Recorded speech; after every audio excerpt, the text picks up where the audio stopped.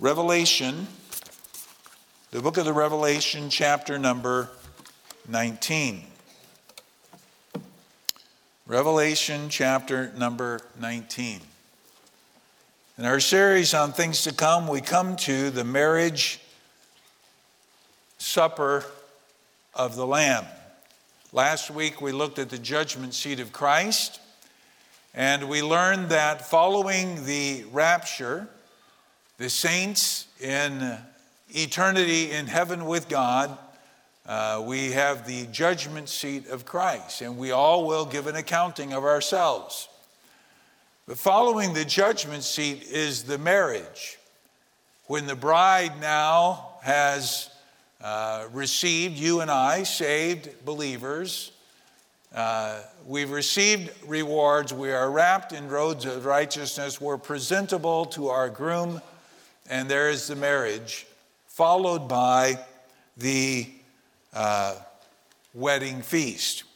So notice Revelation chapter 19. We'll read the first few verses here.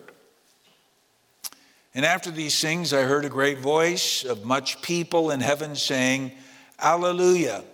Salvation and glory and honor and power unto the Lord our God.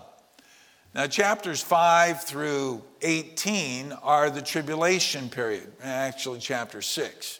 The bulk of the book of the Revelation is for those 7 years of the tribulation. That's what's going on earth, while the saints, the saved, are in heaven. So we've come to the end of the tribulation and the dismantling of false religion, the overthrow of the Roman Catholic Church, Revelation chapter 17, the harlot that is presented there. And so now there's a scene change here. Verse 2, For true and righteous are his judgments, for he hath judged the great whore which did corrupt the earth with her fornication, and hath avenged the blood of his servants at her hand. And again they said, Hallelujah, and her smoke rose up forever and ever. And the 24 elders and the 4 beasts fell down and worshipped God that sat on the throne, saying, Amen, Alleluia. And a voice came out of the throne, saying, Praise our God, all ye his servants, and ye that fear him, both small and great. And I heard, as it were, the voice of a great multitude, and as the voice of many waters, and as the voice of mighty thundering, saying, Alleluia, for the Lord God omnipotent reigneth. Notice verses 7, 8, and 9, or down through verse 10. Let us be glad and rejoice, and give honor to him, for the marriage of the Lamb is come, and his wife hath made herself ready. And to her was granted that she should be arrayed in fine linen, clean and white, for the fine linen is the righteousness of the saints. And he saith unto me, Write, Blessed are they which are called unto the marriage supper of the Lamb. And he saith unto me, These are the true sayings of God. And I fell at his feet to worship him. And he said unto me, See thou do it not. I am thy fellow servant and of thy brethren that have the testimony of Jesus. Worship God, for the testimony of Jesus is the spirit of prophecy. So this marriage supper of the Lamb, won't let me push on it, so I'll push it down this way and try and keep up. As we get into it, there are 3 aspects to a Hebrew wedding that are portrayed in what we're going to discover tonight. First of all is the betrothal. Our modern word is English, but a betrothal was more permanent than engagement. You know, when I was in Bible college, there were some guys, they got engaged to 3 or 4 different girls. It was a recycled ring, Finally, word spread, and the girls were a little bit wary of him, but, he was desperate to find that wife. But betrothal was far more permanent. We see that played out in the relationship between Joseph and Mary in Matthew chapter 1. Because a betrothal period was a time for personal proving, but it was a time for preparation, not for the wedding primarily, but preparation for the marriage. You know, when I do premarital counseling, one of the things that has always amazed me, how much effort goes into a wedding that lasts 45 minutes and how little preparation is made for a marriage which is to last a lifetime. Now, I'm not minimizing the wedding ceremony, by the way. I'm just saying, you know, you need to invest in that which is to last. So that was the first part. The second part was the actual wedding itself. And it was a big parade. The groom would go from his father's house with all of his friends, and sort of the image of the attendants and so on. They would go to the bride's house and they would take the bride, and then they would go to the place of the wedding. Following the wedding, then there was the wedding feast, or the marriage feast. And those of you who have marriageable age kids will be glad to know glad you don't live back then, because that feast normally lasted 3 to 7 days. And you were responsible for all the food and all the wine and all the party. It was all on your tab. And so the wedding feast was a testimony to the wealth of the groom's family and how they would set up the young couple. Well, all three are seen in this relationship between Christ, the bridegroom, and his church, the bride. In fact, if you were to be attentive and look in Scripture, you would find numerous times where Christ makes these analogies. I'll share with you two. Matthew chapter 9, verse 15. Jesus said unto them, Can the children of the bride chamber mourn as long as the bridegroom is with them? But the days will come when the bridegroom shall be taken from them, and then shall they fast. And that is given in all the synoptic gospels, and it's in Mark 2, Luke chapter 5. In John chapter 3, John the Baptist said, He that hath the bride is the bridegroom. But the friend of the bridegroom, which standeth and heareth him, rejoiceth greatly because of the bridegroom's voice. This my joy, therefore, is fulfilled. So we see this analogy where Christ identifies himself as the bridegroom, and those who are saved, those who have been purchased by the shed blood of Jesus Christ, are the bride. So let's walk through this a little bit. I'm sorry, the print is so small here, that's why I tried to have it up. So Jesus is the bridegroom, those are the references. The church, or born-again believers, not the church institutionally, not the church organizationally, but the church organically. The church is the called out assembly of believers. The church is the bride. So here's several things. Number one, notice that there's a time of anticipation, just like a wedding, you know. As I meet with a young couple, as you get closer and closer to the wedding day, you can sense that anticipation, that excitement, and that fear all settling in on their hearts. And for you and I who know the Lord as our personal Savior, we're to be looking forward to this day when Christ comes. Here in our text in chapter 19, verse 7, it says that the wife hath made herself ready. And we're to be living in light of that day. We are to be making ourselves ready in this process of being purified by the washing of water, by the word, as Ephesians 5 talks about. So what are we talking about here? Well, first of all, there is the fact of a betrothal.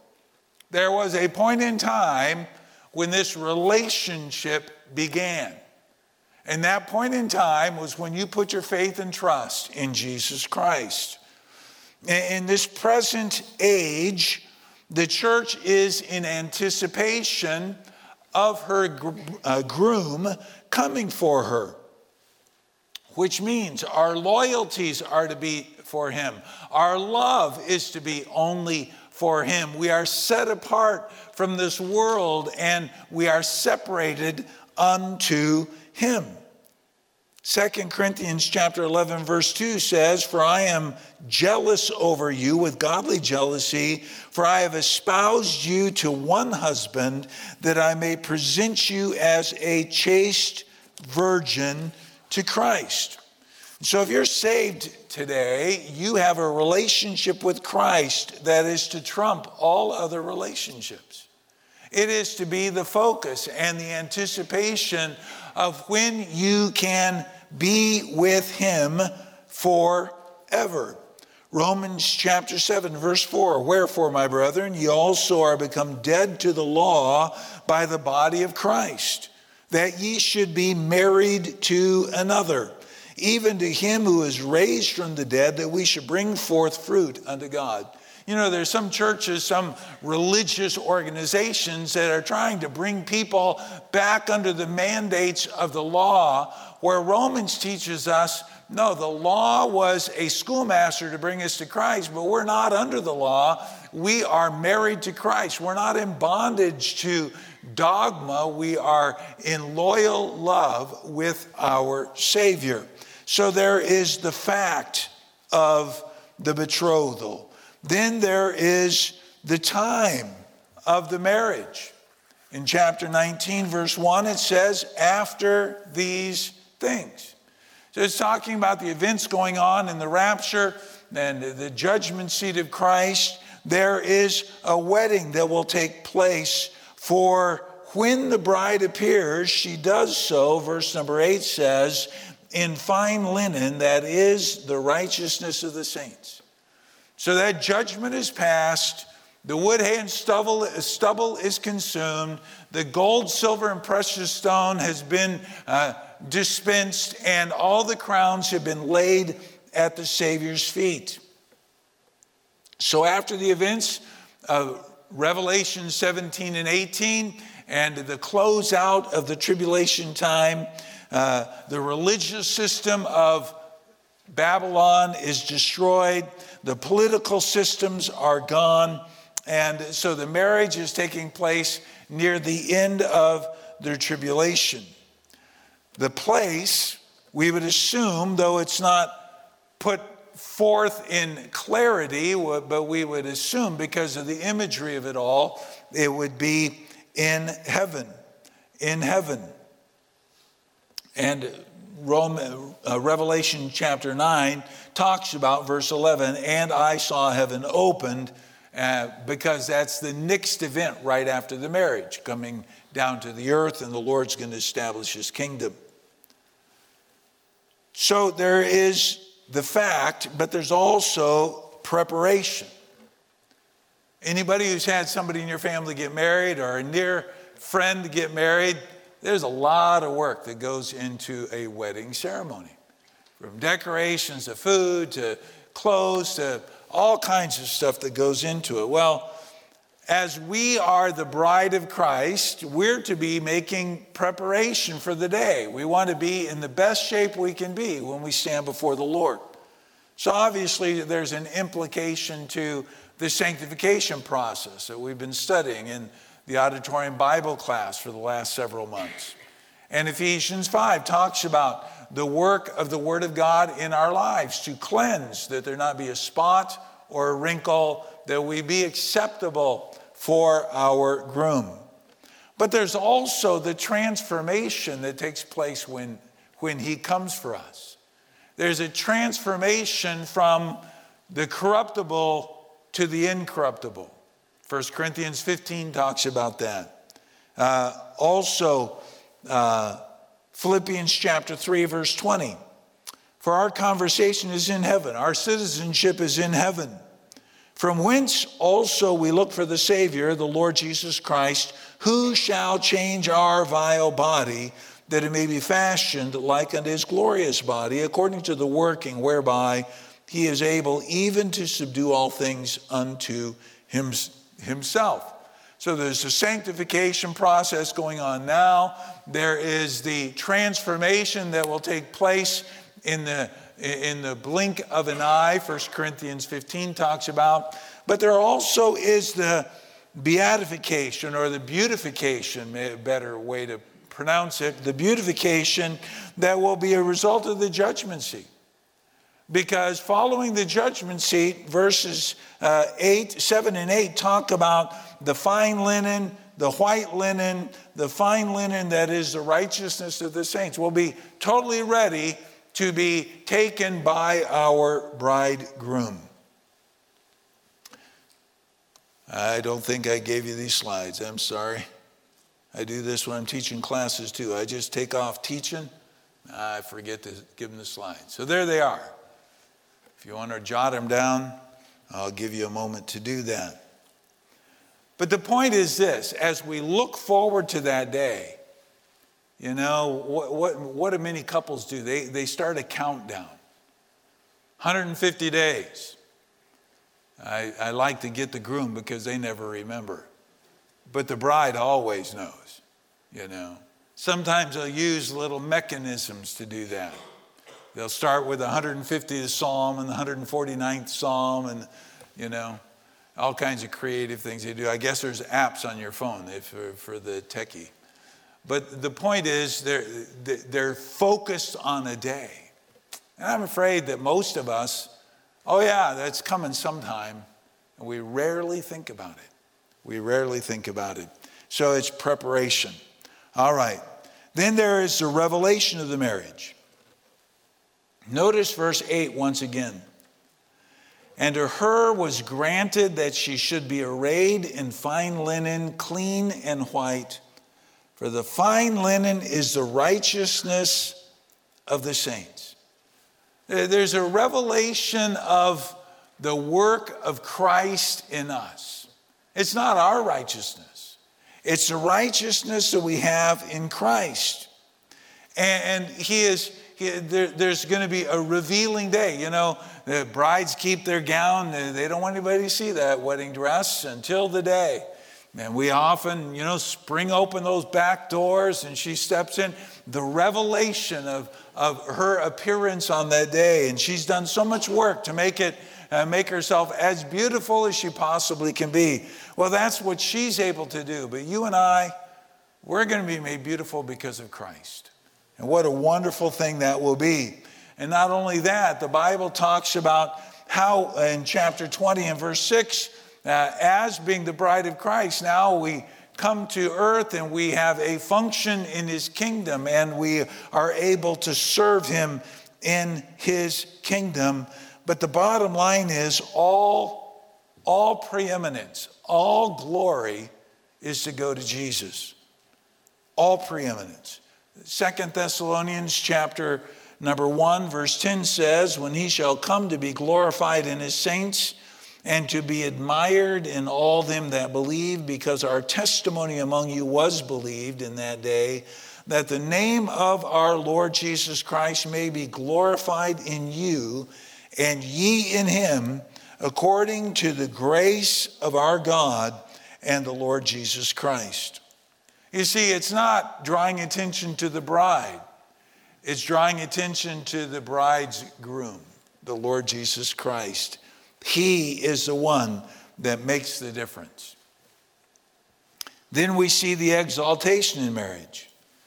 Now, in a Hebrew wedding, there would be two parts that took place in the wedding itself. As I said, the groom would go to the bride's home in parade and would receive his bride unto himself, and then they would go to the home that he's prepared, whether it was on its own or it was a room built on to his father's home. He would take her back to that home that he's been preparing and building furniture and so on, and they would begin their life together as husband and wife. Well, you see the picture as he goes to the bride's father's house, heaven, receives us, and then we go to earth where Christ's kingdom will be established for the next 1,000 years. What a wonderful imagery for us. Now, I was doing quite a bit of reading. I have several resources that I was reading, and one raised a hypothetical question. I wonder who's going to be at the wedding. Can you imagine preparing for that feast? I had to drive one of the girls to the airport before Thanksgiving. Her brother was getting married out west, and so she got permission because the college president is a kind man and let her out a day early. But I had to take somebody along with, so Cameron went along, and so she was asking, Cameron, how many are coming to your wedding? Guys don't care. I don't know, 100, 150. We'll find out. That's sort of a guy's attitude, whatever. But I'd never really thought about who was going to be at this wedding. Who's going to be there? Well, the Old Testament saints are not part of the bride. But don't you think they'll be there cheering you on? What about those who get saved throughout the tribulation? There will be some of those. Don't you think? I don't know who all's going to be there. Maybe the angels, they can't participate. They'll be excited to see. I don't know who's going to be there. But it will be a glorious, glorious day. But what will be the result? What's the benefit to the bride? What really is the outcome of this? What does the Bible teach us about the benefit of the marriage to the church or to the bride? Well, the Bible says we will share in his name. Revelation 22, verse 4. And they shall see his face, and his name shall be in their foreheads. We'll bear his name. Now, I know there are some cultures in our world where that's not the case, where when a couple gets married, but traditionally in North America, most often the bride takes the groom's name. And so we're going to take his name, and his name will be permanently a part of us. Well, we are called Christians today, but in that day we will be given his name in a formal way. But not only that, we'll share in his glory. There's no prenuptial agreements here where he protects his wealth, because the Bible teaches actually that we shall appear with him in glory. Colossians chapter 4, verse number 3, verse number 4. When Christ, who is our life, shall appear, then shall ye also appear with him in glory. We get to share in that with Christ. Thirdly, we enter into the rights of our inheritance with Christ. The Bible teaches us that we are God's sons, and we are joint heirs with Christ. Romans chapter 8, verse 17. It's a change of figure from bride and bridegroom. Now it's a figure of an heir of God and a joint heir with Christ. Romans 8:17 reads, and if children, then heirs, heirs of God and joint heirs with Christ, if so be that we suffer with him, that we may be also glorified together. And lastly, we're heading into the millennial reign, and the Bible says we'll reign with him as well. Revelation 3:21, but I'll read Revelation 22, verse 5. And there shall be no night there, and they need no candle, neither light of the sun. For the glory of the Lord God giveth them light, and they shall reign forever and ever. Now the marriage and the marriage supper of the Lamb is not a major doctrinal truth that is covered by a lot of books on prophecy. In fact, probably half of the books that I have in my library don't even deal with it at all or just make a side comment to it. But it is a reality, and this is what is going on while the tribulation is taking place. I really believe that the marriage supper comes, and this is one of those we'll find out when it happens, in the interlude between the tribulation and the establishment of his millennial reign. And because I believe it'll be on earth, but the marriage took place in heaven, and so shall we ever be with the Lord, is the key point. We have a permanent, unchanging, unbreakable relationship with the Lord Jesus Christ, our heavenly groom. What a day that will be, when my Savior I shall see, and I look upon his face, the one who saved me by his grace, and he takes me by the hand and leads me through the promised land. What a day. What a day that will be. In your mind, imagine you've been at a wedding, the door's open, you watch the face of the groom light up as his bride comes to him. They're joined together and they leave. What a picture of what Christ has prepared for us, and we're to prepare for that day when we'll be with him forever. Let's pray. Father, we do thank you for the truth of the Word of God. We thank you for a challenge to be preparing, to be thinking, to make sure that our love is what it ought to be because it's what you deserve it to be. And Lord, we look forward to that day. Recently in our church family, an extended church family, we've grieved with those who've grieved. And yet, Lord, we're thankful for the testimony of these who preceded us. And we don't grieve as those who have no hope. And we do look forward to being together again in eternity.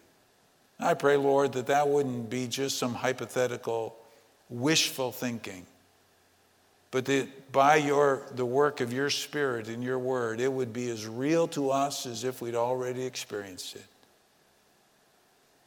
And we look forward to it with great anticipation. So drive your word deep into our hearts, that we would love you and that we would live for you, and that we'd prioritize our life in a manner that pleases you. And we'll praise you. For it's in your name we ask it. Amen.